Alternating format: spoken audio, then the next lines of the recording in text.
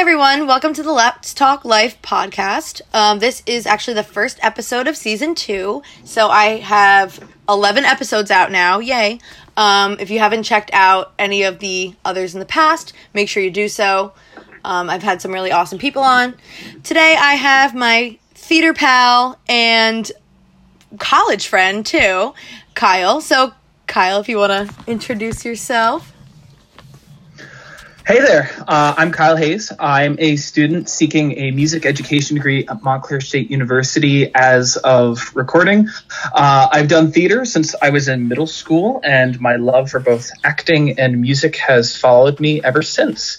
I performed in choirs with state orchestras. I've performed in community theater as well as collegiate theater shows, and I've even been on television. And I'm just here to talk about the journey somewhat and talk about where I hope it'll bring me. Yeah. So thank you for having me, Bethany. Of course. So the first question I have for you is, how did you get involved with theater and music? So which one came first? And how did you start that? Sorry, I almost stepped on you. That's fine. Theater actually came first, believe it or not. And I distinctly remember like the moment it happened, which I think is really cool because I think there's very little times where you can actually say like, this is the moment that it happened for me. I was in middle school, like I said in my little opening. And I like remember exactly which hallway it was in and where I was standing. And I saw a poster, and the poster was just auditions for the school play. And I like mulled it over my head, and I actually had this moment of like, I think I'd like to do that. And sure enough, I went and I auditioned, and I did get into that play. So like my first play was a super reduced junior version of The Emperor's New Clothes. That's where it started. That's so funny. I don't know why. It just is. Mm. I just think of like the movie, the Disney movie, where he turns into like he turns into a llama. Oh, The Emperor's New Groove. Yeah. Yeah. No, there were few llamas on stage for this one. So no, but yeah, that's where it began. So then, how did theater prepare you for music? How did you get involved in music? How did it, I guess, influence? It's interesting. A lot of this, I feel like, developed independently before kind of getting married together, in a sense, because I was in theater and I did the play, but I didn't do the musical, because I was one of those kids that was like, singing isn't for boys, and it took some convincing from a couple friends of mine. My one friend in middle school, Shannon, actually kind of poked at me and was like, you should do choir. You should really consider doing choir. And I considered it, and I did it, and it took some time, but after I was doing I was doing like kind of like the regular theater on the one side, and I was doing choir on the other side, and then the two started to meet, because I was also in band at the time. So when because then I guess music does come first. Oh no. Oh, that's right. I totally forgot about band. I was thinking so much about the vocal aspect of it.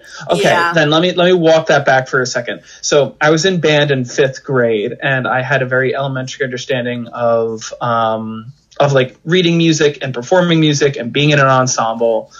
And then once I got into middle school, yes, I was still doing band, but then like I had that moment of like theater, and the vocal performance aspect came after that.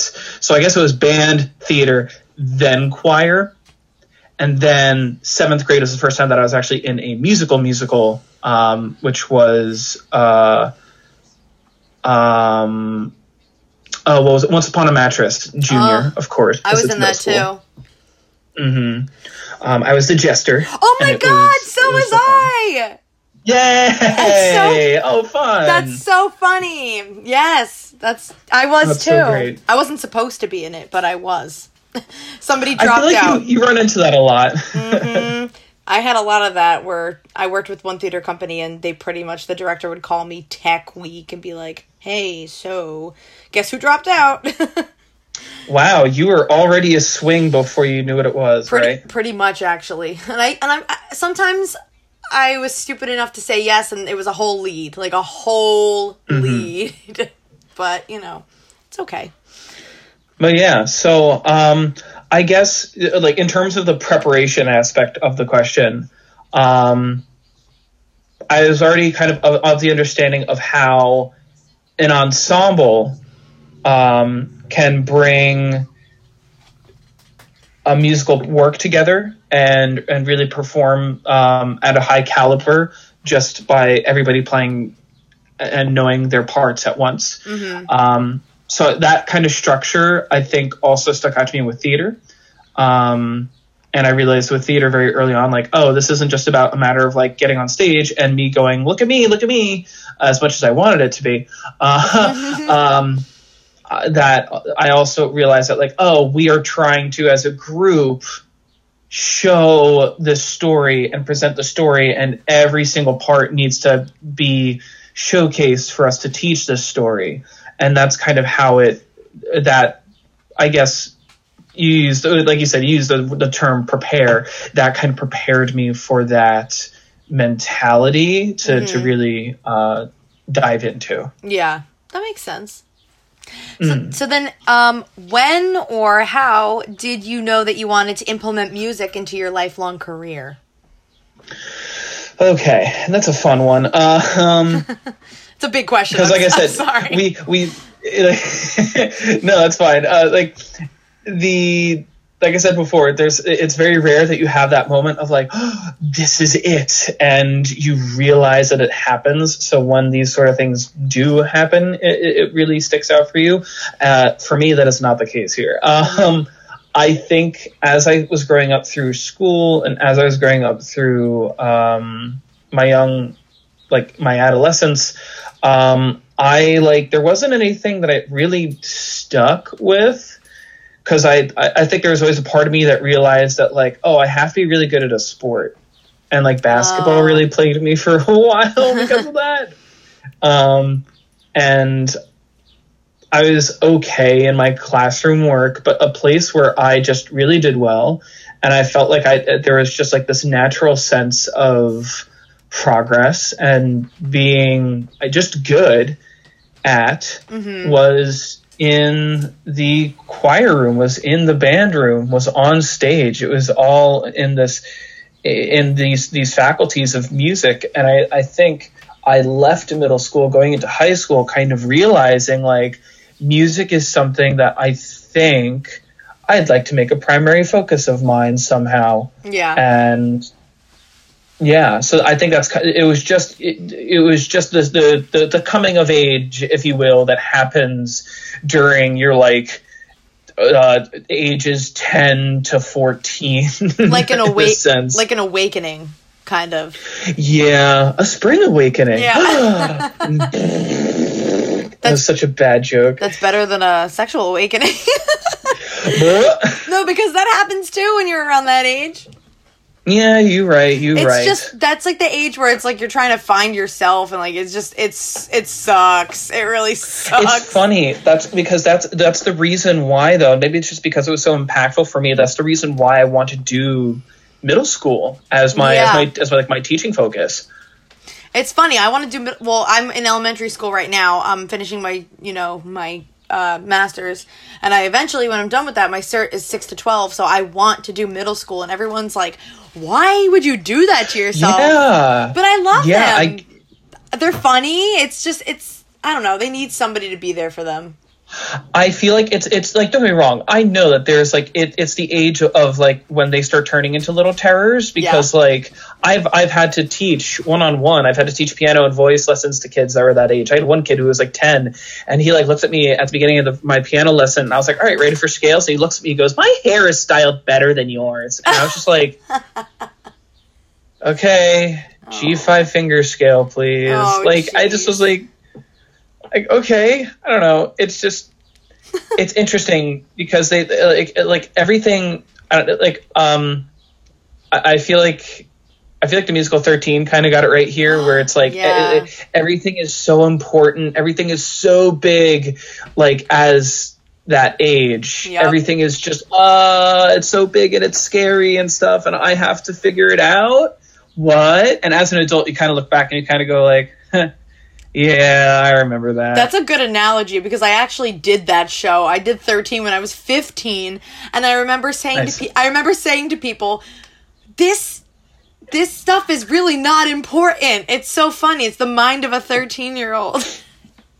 Yeah. Exactly. Yeah. It's interesting. No, but I totally applaud the middle school teachers because it's hard. My elementary schoolers can be a little vicious sometimes, but they're also like really innocent and really sweet. So I think also part of me is a little sorry, I was a little close to the mic there. I think a part of me is also a little biased because on a personal level, because I feel like as a creator of music myself, as a conductor, if you will, and from a directional point, like I would like to be able to do something that comes to some sort of standard. Not to say that elementary school kids can't make beautiful music. Yeah. But I would want, I get it. You're now at the age where I can start setting really professional standards for you and really expect some high caliber quality stuff out of you. Yeah. You know? Absolutely. I get that completely. That's the one thing, like I like teaching elementary school. I really do. It's a great experience, but I miss teaching content. Like when I was doing my student teaching, oh my gosh, I miss doing like poetry units and, figurative language and literature and drama. I miss that so much. And I don't get that, right now it's. Are you a general music teacher? No. I teach elementary right now and I do ABA like therapy as well. So applied behavioral analysis, but, my degree from college is in English and American literature. And then I had a musical theater minor.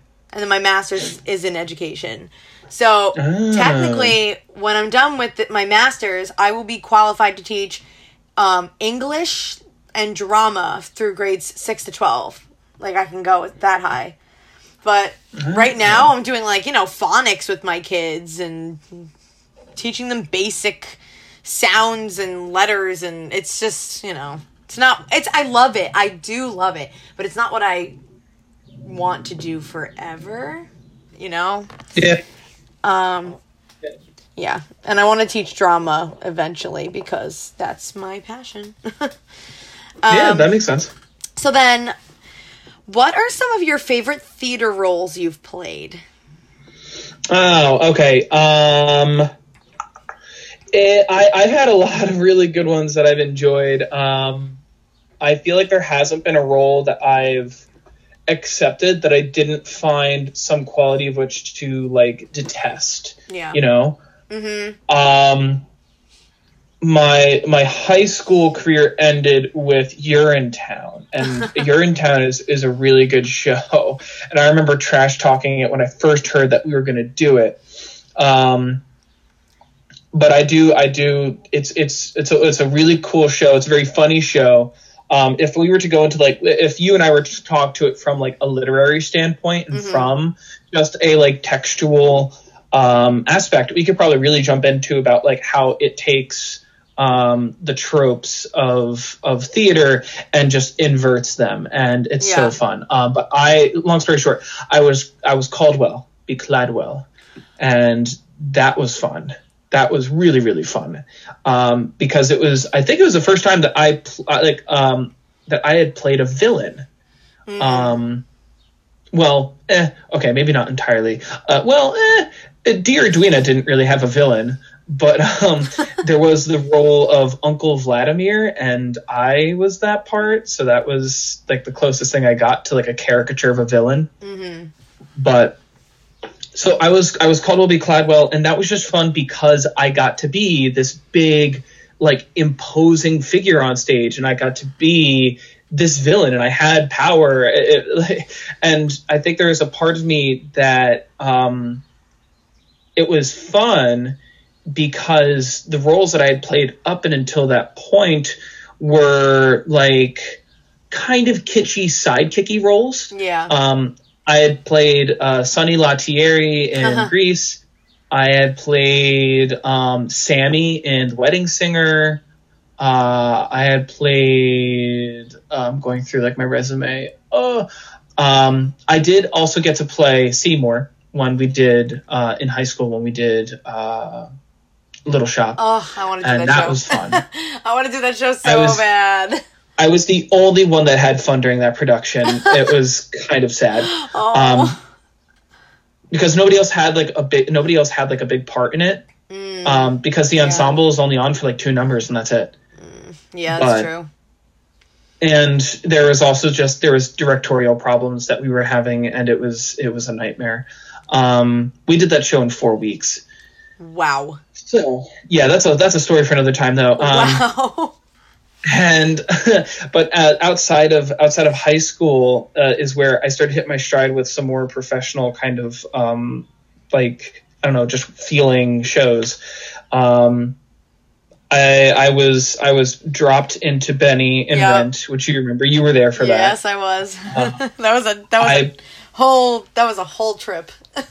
That was an entire trip and a half. And there's Chip. I loved you in Chip. Oh my God, that was such a great role for you. Chip was so fun. That was super cool because I got to be brash and I got to be this like cocky little a middle schooler. Yeah. Essentially.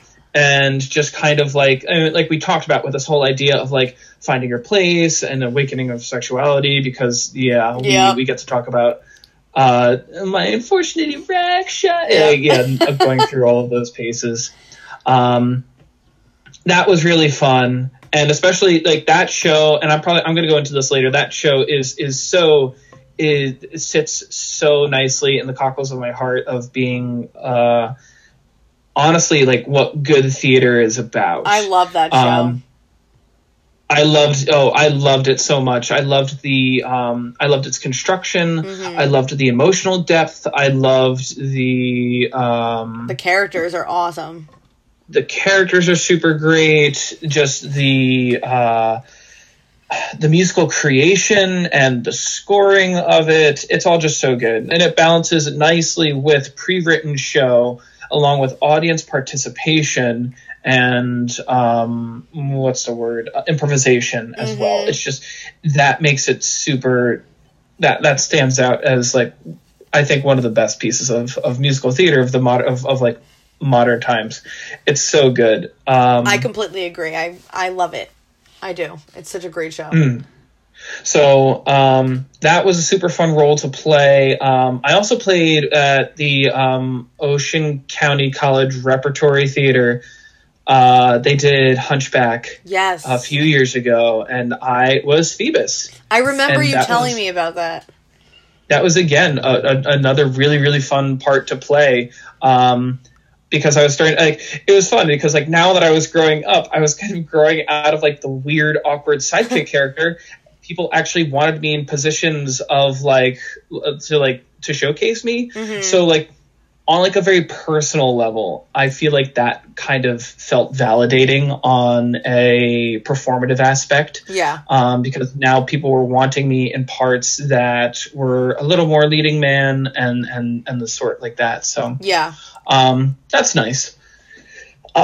So those are like I've done like a lot of roles, and I feel like there's no role that I've had so far that I wasn't going to be like, this kind of sucked. Maybe Sonny Latieri because he doesn't really do a whole lot, but that's really it. And you played Eugene too, right? Yes. Oh, yes. Yeah, right. Yeah, I did Grease twice. Yeah, and then the second time that I did Grease, which was with Phoenix at Red Bank, that was 2014. That was right out of high school. I was Eugene for that, and that was super fun because I had just done that from a high school perspective, and now that was super affirming because that was the first show that I did at the community college, or sorry, not college, but community theater level, where I was like, ooh, this feels much better, and it's just like it was way more professional and it was really neat. I really enjoyed it. It is a really good show. People always like crap on it, but honestly, I love it. It's one of my absolute favorites. I've done it 3 times, and I would do it over and over and over again. It's an American staple. Yeah, it has good music, and it definitely, like, if you had to choose an epitome of that kind of era of teenage liberation and the kind of like the 50s, the 50s movement of like teens that have their own kind of spirit about them and being able to, and teenage independence. That show definitely goes into a nice little a showcase of like what that sounded like, what that felt like, what it looked like. Yeah, and it absolutely. was that's really fun. I played Sandy twice, and then I played Rizzo once, and it was a lot of fun doing like both, like the complete opposite roles. That was definitely fun. And I've done Bye Bye Birdie also 3 times, and that's a very similar kind of feel to the... Oh, wow. You know, it's very similar because it takes place in the 50s. But I would rather do Grease any day over Bye Bye Birdie. I do love Bye Bye Birdie. It has a special like place in my heart. But I definitely think Grease is less waspy, if you know what I mean. It's more, I don't know. Like, Bye Bye Birdie is, like, the audience is primarily, like, one kind of people. It's, like, upper class, like white people. That's the kind of people. It's, like, Guys and Dolls, too. It's all, like, the same, you know? Yeah. Yeah, I definitely kind of, I feel that. I was gonna, like, I do feel like there's something to be said about, like, what, like, and I think that can kind of be pushed at towards Grease a little bit as well. True. Because I feel like, because Grease definitely does kind of glorify the suburban the suburban movement of the 50s, which was a predominantly white-led movement, and it definitely, like, it shows that staple, and that's something that we can kind of look at and we can enjoy as a musical. But I feel like I feel like that would probably leave out the narrative of what Black families are going through during that time period and the like. Yeah. So it definitely, like, it is a cultural a cultural stepstone, if you will, stepstone.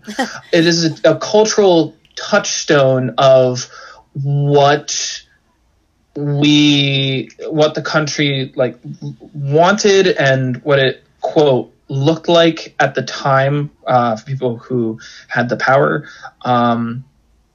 So I think that's worth, like, keeping around and looking at. Absolutely. Yeah. Yeah. And we could talk about, like, the racial policies about, like, of like theater as we go along, but I feel like that would kind of fall on deaf ears without better representation. And that's not really what I am here to talk about. Yeah. So. Yeah. But it is, something that we notice as actors. Absolutely. Oh, absolutely. It's something we should keep our awareness up of. What are some of your favorite scores from shows you've been in? So, like I said, I've already I already touched upon what's it called? I already touched upon Spelling Bee. Mm-hmm. I think that William Finn is an excellent writer. Amazing. Follies, absolutely fantastic. Not Follies, Falsettos. Falsettos. Yeah. Oh my gosh, so good. So I actually don't know Falsettos a whole lot, so I do, but I do have to look at it. Yeah, you should. It's really good. Mm. It's really, really good.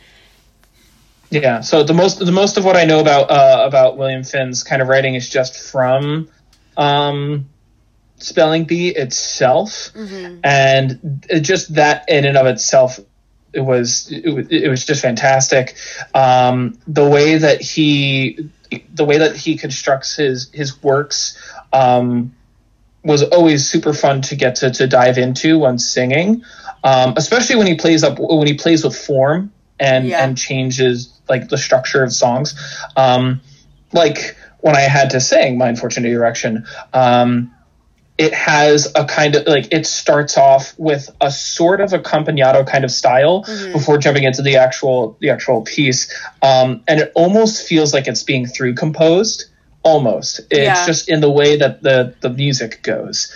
And just the ability to do that and to have that sensation while keeping, I guess, the relevant structure around it, so you're reminded that this is the same song, is an incredible skill, an incredible gift, and is something that I think is really awesome. So he is definitely worth looking into, I think, on par with the likes of like Bernstein and Sondheim. And speaking of, those two are also incredible composers and absolute madmen, but geniuses of their time. I mean, Bernstein just himself, he's actually been like kind of like a one I bring up when we talk about Bernstein in my college, when we have, and I've talked with friends about him. He is always like a big subject for debate. Really? Oh yeah, there are some people who love him and fawn over him. There are some people who don't like his style of contemporary composition for the 21st century. I guess the 20th century. I guess that's kind of like Andrew Lloyd Webber and Sondheim. They're kind of like that too. People debate about them too. And even like Weber, like I'm not a super big fan of Weber. I'm definitely more of a Bernstein, Sondheim person myself. I agree. Me too.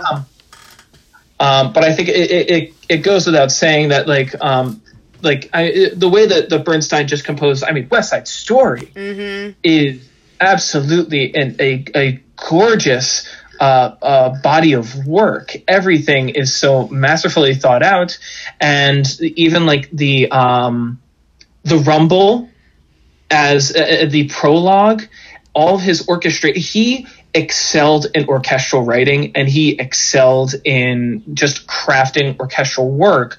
So his stuff, I mean, like it says, he in like his biography, it's talked about how he encompasses symphonic and orchestral music.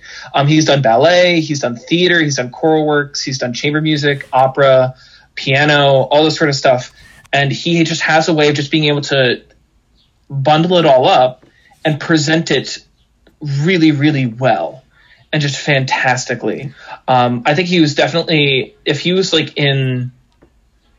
lived 200 years before when he did, he absolutely would have been one of the staples of like the Romantic and the classical period work. But he lived when he did, and he's a staple of 20th century work, and he's just fantastic. But I've gotten into like small little spats and stuff about how like he's apparently like written off other composers and their bodies of work. Like he's said things about like Beethoven and Bach that he thinks that he's better than them. And when when you watch the way that he conducts as well, his conducting is informative, it's expressive, but there's even an element of it that's very indulgent. So some people criticize that. They say that he does it too much for himself. He's too much of a showman. He's too much of like this person who cares more about him behind the baton than about the music he's conducting. And he's been a subject for debate for I guess more of like the snootier music world somewhat. But we definitely, there's no doubt in being able to say that he has left a considerable staple. And I know you mentioned before, I do like Sondheim.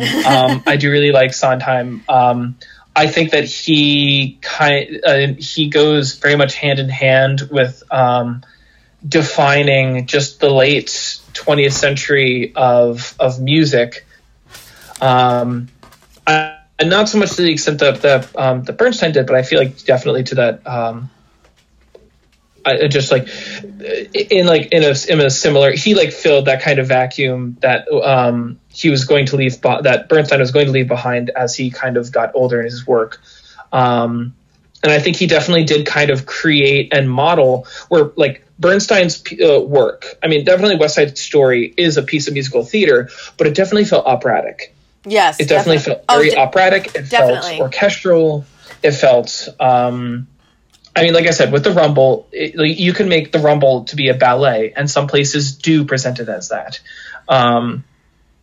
And I think Sondheim kind of gave us the model of more of a modern theater experience. Yeah. And just some of his music as well is just so fun and fits so nicely into the late 20th century. So he's really good as well. He sure loves his lyrics, let me tell you. Mm-hmm. I mean, and with Hammerstein with him as well. Yeah. They make some really good work. I mean, you look at just take, I don't know, 3 pieces, for example, like Into the Woods, like I Know Things Now, and then there's Sweeney Todd, like Where's Pies in London, or Little Priest, and then Company, you got the Not Getting Married Today. Like, look at how many lyrics are like in these songs. It's just so many lyrics. Where do you breathe? Mm-hmm. Yeah, and even like, and not just the quantity, but also the quality of the way that he crafts his words is so fun. Amazing. It's Sondheim who really likes his lists, right? He really likes lists. Yes. Oh, yes, definitely. Yeah. That's funny. So that's just always, he's just fun. I never even noticed that. I actually have a Sondheim lyric book in front of me that I got for Christmas, was it? Something, I don't know. And it's just so many lyrics. Oh my gosh, he wrote it's crazy. A lot. And I think it also goes without saying that I feel like I also have to make mention of John Larson a little bit. Larson's great. Larson is great. Oh, absolutely. Yes, he's great. And I feel like he, if it weren't for his early death, I feel like he really could have led the way of really cementing a role similar to Sondheim and Bernstein and all those kind of great composers and writers. I feel like he could have really cemented himself in history, because right now, ever since Bernstein and ever since Sondheim has kind of fallen off the radar, we haven't had a figure like that. Yeah.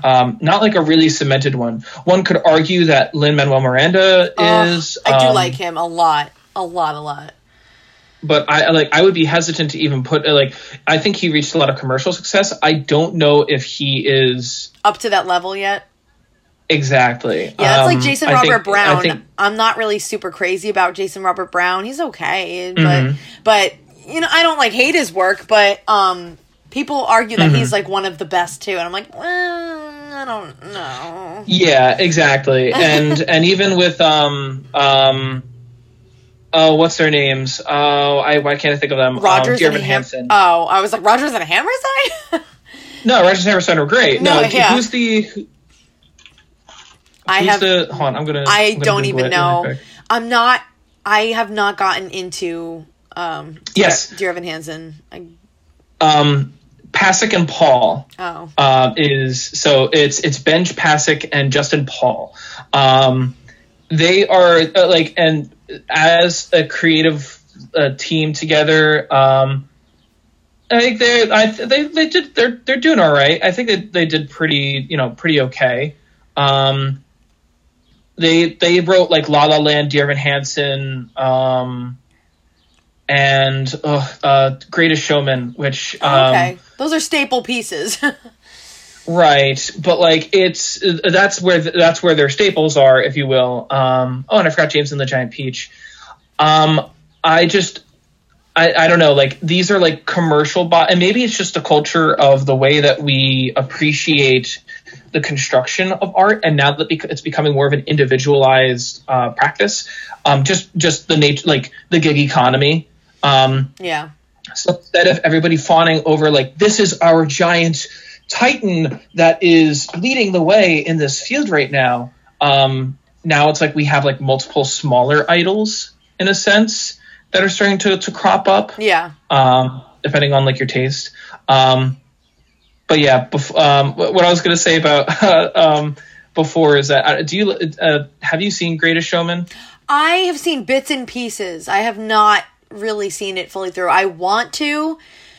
I just have not gotten the chance to sit down. I say that as I'm in quarantine, but you know, I just haven't.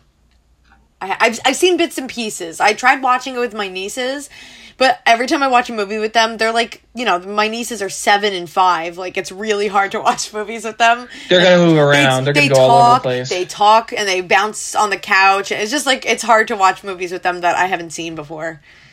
I just, it's funny. This is apparently a hot take, but I did not like it. Really? I think it's an awful piece of work. It doesn't look very good, but I've been wanting to watch it just because it's like considered like a classic kind of now. Like people are saying how iconic it is that I want to be like a well-read and like cultured person. So I'm like, okay, I gotta just, you know, bite the bullet and just watch these things. Like La La Land, I didn't really like La La Land. Some of the music was great, I thought, but I didn't really like the movie.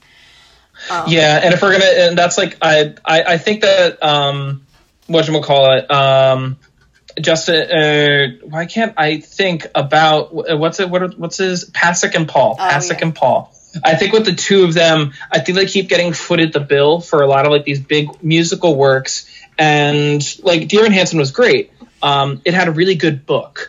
And I think they keep getting stuck with musical works that they're now just like, people are just saying like, I don't know, make it like Dear Evan Hansen and make it good. And they kind of just like, because that's what happened with Greatest Showman. Greatest Showman, they got the book, and apparently the book for Greatest Showman like was really bad. I mean, as somebody who watched the movie, I thought the movie was awful. It was it was problematic. It was not fun.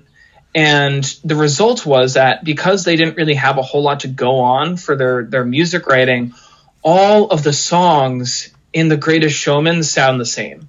Oh, yuck. They all sound the same. Like like the music is going to be fine. As I've told other people, like the music's going to be fine. There's already countless numbers of musicians who are doing cover albums of it and who are doing all these songs, because the songs in a vacuum are fine.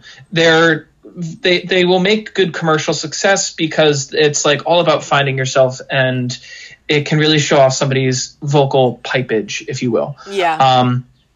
But I think in the context of a narrative and of a plot, I sat on I feel bad because I watched it at college with a couple of friends of mine, and like my one friend, like we finished the movie and he was like crying. Really? He was like that was wonderful. And like the other three of us like all looked at each other and just was like, dude, that sucked. Like, what are you talking about? And like I don't know if you have like diehard Greatest Showman fans that are listening to this. I honestly don't think so. And if you are like all the music sounds the same. It literally all starts with like the whole ensemble starting, and we're starting really quiet, and then it gets really loud as it gets. Yeah, I've heard some of the songs, and that's pretty accurate. Yeah. I will say Rewrite the Stars is definitely a bop. Never Enough got me. I don't know what I was expecting because I had been sitting halfway through the movie. But when Never Enough, which is the context is that this is supposed to be a world-class opera singer singing it, and she gets up there and she just sings like this pop ballad, which has some of the poorest camera work ever. I was just like, I like collapsed into my seat, and I was just like, oh, now I want to watch it. I really want to watch it now. It's definitely fun to riff on. I I think that they kind of landed flat on the Zendaya and Zac Efron arc. I think they should have definitely leaned into that a little bit. Yeah. But yeah. Anyway, enough of me just taking a big old dump on. I was gonna say, how did we get from one place to the other? I was going through a whole bunch of like influential composers, and yeah, I love it. Just spill your brain out. That's what this is about. No, but going back to Sondheim though, I did Into the Woods when I was in high school. It was a community theater production. And I remember just like panicking because I never auditioned for it. That was one of those, I was called in tech week. Tech week to play the narrator. And so it was pretty easy. I just got to sit on a tree stump and I had like this big storybook with my script inside. It was kind of cheating, but I eventually did learn my lines. We had like 10 shows too, so it was a lot. So I just remember panicking though, because I had to sing. The narrator has like a little bit of a song at the end, and then they gave me Children Will Listen, because he was like, I want you to sing that by yourself.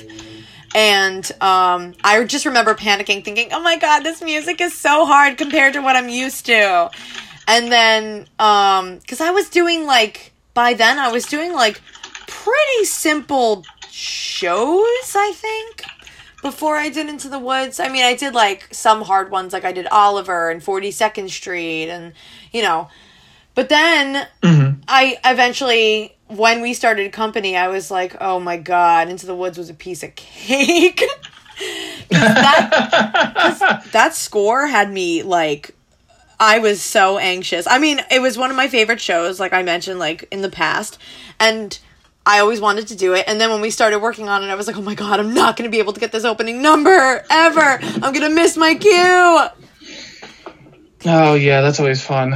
It was hard. It was a little hard, the music, but we did it. It was tough. But I do thoroughly enjoy, and maybe I'm just a glutton for punishment, but I do like, I do like asymmetrical meter time. I like that kind of stuff. AJ would kill you. AJ would kill you if he heard that.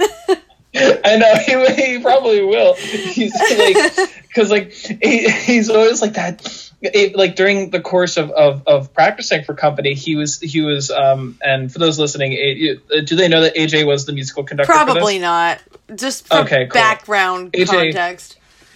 AJ was our musical conductor for company, and as he was having such a hard time just like beating time for company, because it was so hard. I can't even think of it. It was like 1, 4/4, 2, 3, then 4, 6/4. 1. Yeah. Oh my God, we kept missing our cue for that one part. I wanted to kill us. We kept like hitting each other every time. I know. That was my fault. No, it was also my fault. We kept running into each other during the choreography. No, not even that. I'm talking about, those stupid boxes. We always just kept bumping into each other. Oh, I kept going the wrong way. Yeah, I know. You kept like bumping into the back of me. No, I'm talking about in the beginning song, because compared to some of the other characters, we didn't have as many like interceptions, I guess. We had a couple like bobbies here and there, but there was that one part where each couple sang like one line and we had two. So we were just finished with one, and then we had to go into Time We Got Together is one, and we never got that. You remember? We didn't get that till Tech Week. Yeah, and AJ, it took a long time before we got that. AJ was like, you guys can sit with your book one last time because I'm nice.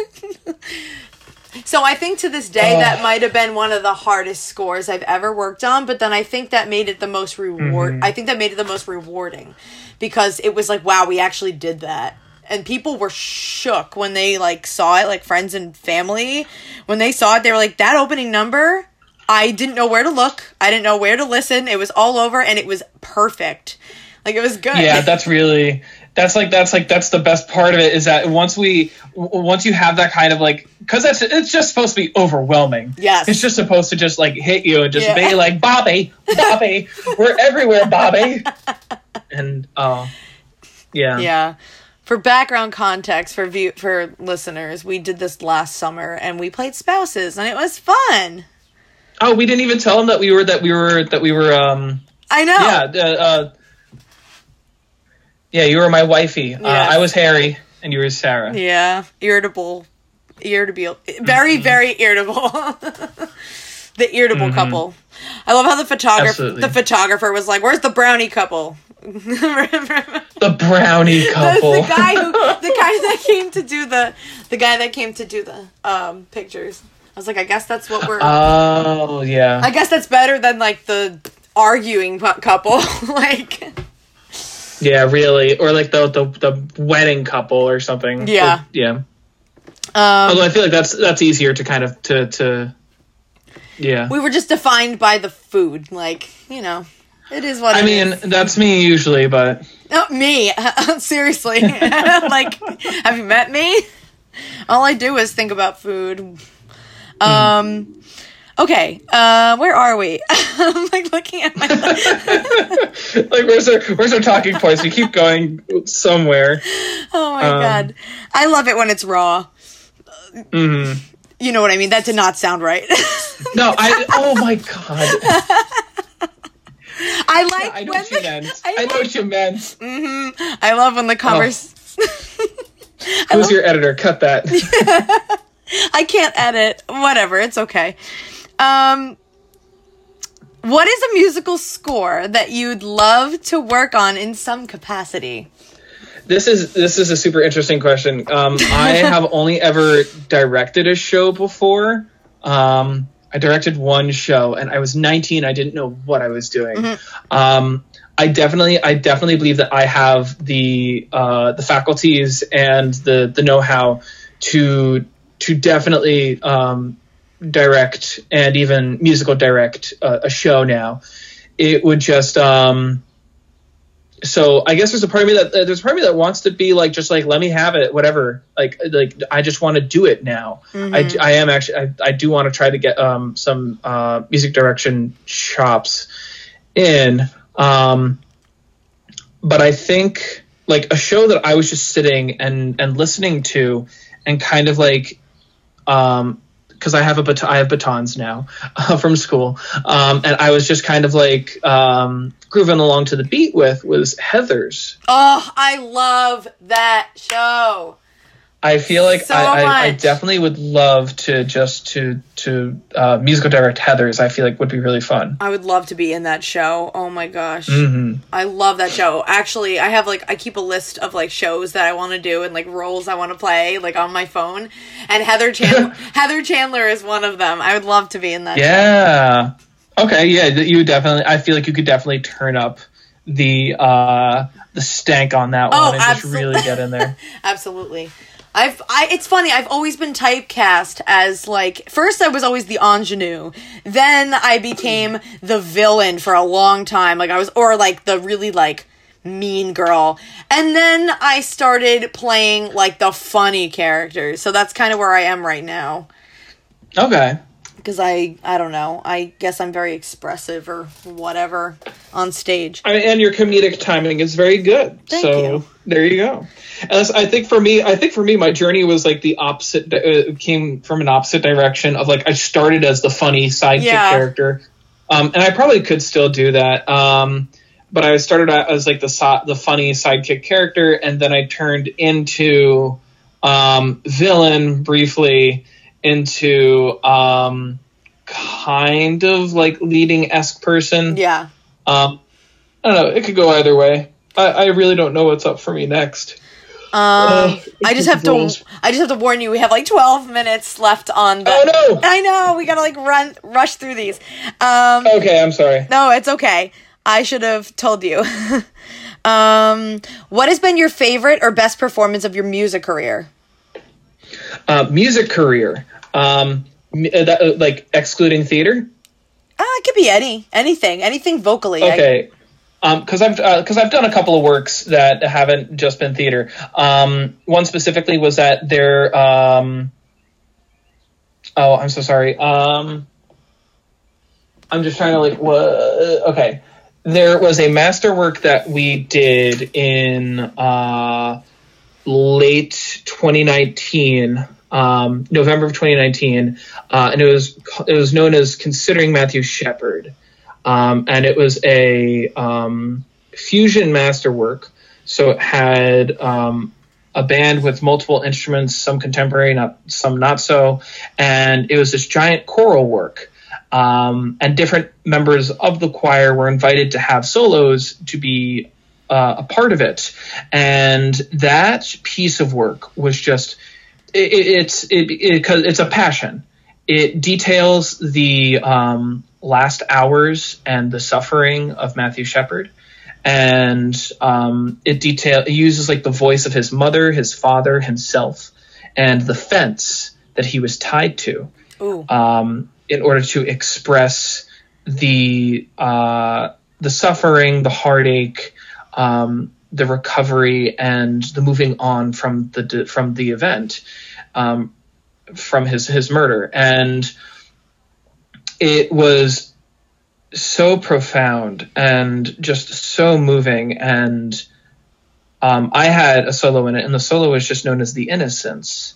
And it comes after a bunch of a couple of movements. One of the movements is called We Are All Sons, and it talks about we are all sons of mothers and daughters, or mothers and fathers.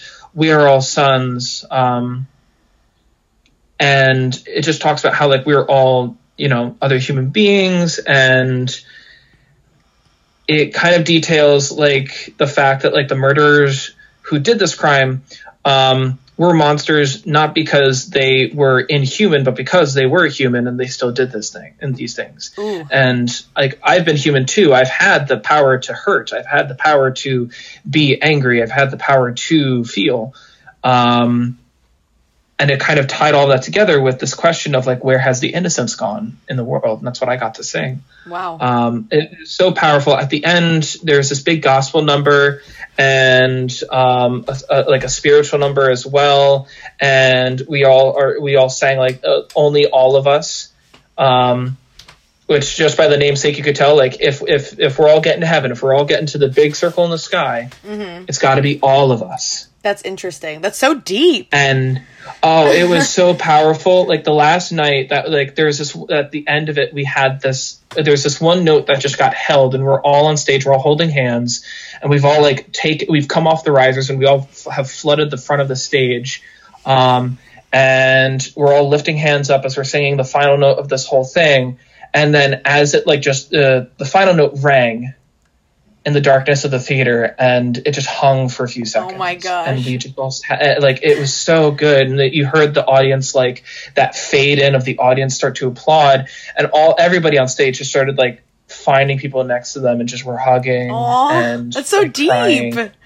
Oh, it was so powerful. It was like, it was like, it was one of those few moments where you just sit back and you just know that there's just something. There's an element of the divine that comes about when you're performing music specifically, that it hits. And like, I knew that's just like, I'm doing what I want to do. Yeah. There's no question about who I am. And that's just, so that was probably one of the best, like, just musical experiences that I've had, was that. That's a good one. I probably would have said something stupid like, I got to perform like in Disney. Like, no, that's which I did. Too. That's fine. I did. I did get to perform in Disney, and that's a big thing for you. It was exciting. It was fun. I pretty much just did it though because I got to go to Disney. Hey man, Disney's so fun. I've only gone there once. I need to go again. Really? What? Yeah. Oh my gosh. Yeah. I've been there 5 times. Well, technically, I guess that's cheating. I've been there technically 4 times because one of them I went to Tokyo Disney. So that might be cheating. I think that counts. Yeah, it does. It was Disney. So the next 2 questions we kind of touched upon already. So I'm just gonna ask you which of the last 2 do you want to do? Which one do you think we should I think I could tackle both. You think so? Right. Okay. Well, we have 6 minutes. We have 6 minutes, and I got to wrap it up within the last 2. So, okay. Okay, cool. What's your creative process like? Theater or music? And music, both. It doesn't matter. So I feel like in the context of musical theater specifically is music is first. And that's just my bias. I'm a music ed major. I'm not a musical theater major. That's just my bias. Is I think that the music, there's a reason that we put music into theater works, and there's a reason that music just is a part of theater. And that's that music serves the story. Yes. Music serves the narrative that's being told. So if you don't understand the music, if you can't sing that music, if you can't perform that music, and I mean perform, not just in getting on stage and being able to read all the notes right, I mean embodying the work, I mean presenting the message, then you have no business being in musical theater. That's just it. So music first. For me personally. And then I feel like, because that informs the acting, the music, the acting and the interaction will come better out of knowing just the music in general. So yeah, music first, and that everything else can just follow through. When it comes to theater, if it's just in theater, that's a whole different thing. I think theater is just starting from macro to micro. What's the point of the play? What's the point of the scene? What's the point of the interaction? What's the point of the line? And just kind of building from a top-down approach. I feel like we did a lot of that for our scene. We did a lot of character development together, which we had to. Yeah, absolutely. We discussed small things about just quirks and marital status and things. Yeah, we did. And why we were doing karate and all that stuff. And I think, I also think that it's also good for memorizing. It's a good memorizing tool. Yes, absolutely. And then what is next for you? It's kind of hard with a pandemic right here, but what do you plan to do next? So it's so funny. I actually just went to Home Depot and I just bought a whole bunch of PVC piping. Because I'm trying to make myself a little pop-up portable voice recruiting tent booth thing. Ooh. So I'm going to be trying to work on through this summer a voice acting portfolio and a couple of different reels. And I'm going to try, because live performance, I think is safe to say kind of off the table for a little while, which is upsetting, but that's just the way things are. So I can still do things at home though. So I'm going to try, I just joined this one community called LibriVox. It's a library of audiobooks for public domain stuff. And they look for volunteers to do audiobooks. Wow. So we're talking about early 1900s novels and plays and stuff that are being written, but you can just get on and just start reading through it, and you don't really need a big expensive microphone. They accept you if you just have little room noise and a decent microphone.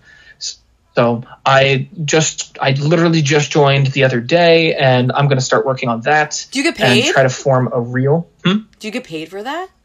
Well, no, it's a volunteer service. But it's still fun. But it's anybody can join it. That's anybody can come. Cool. So it's great practice for someone who's doing, who's just starting voiceover work and needs copy to read. So that's what I'm doing. That's awesome. Well, I only have 2 minutes left of this. So that's enough time for you to wrap it up. Yeah. So thank you so much though for this conversation, enlightening and inspirational convo. Thank you, Bethany. All right. Thanks, everybody, for listening. Bye.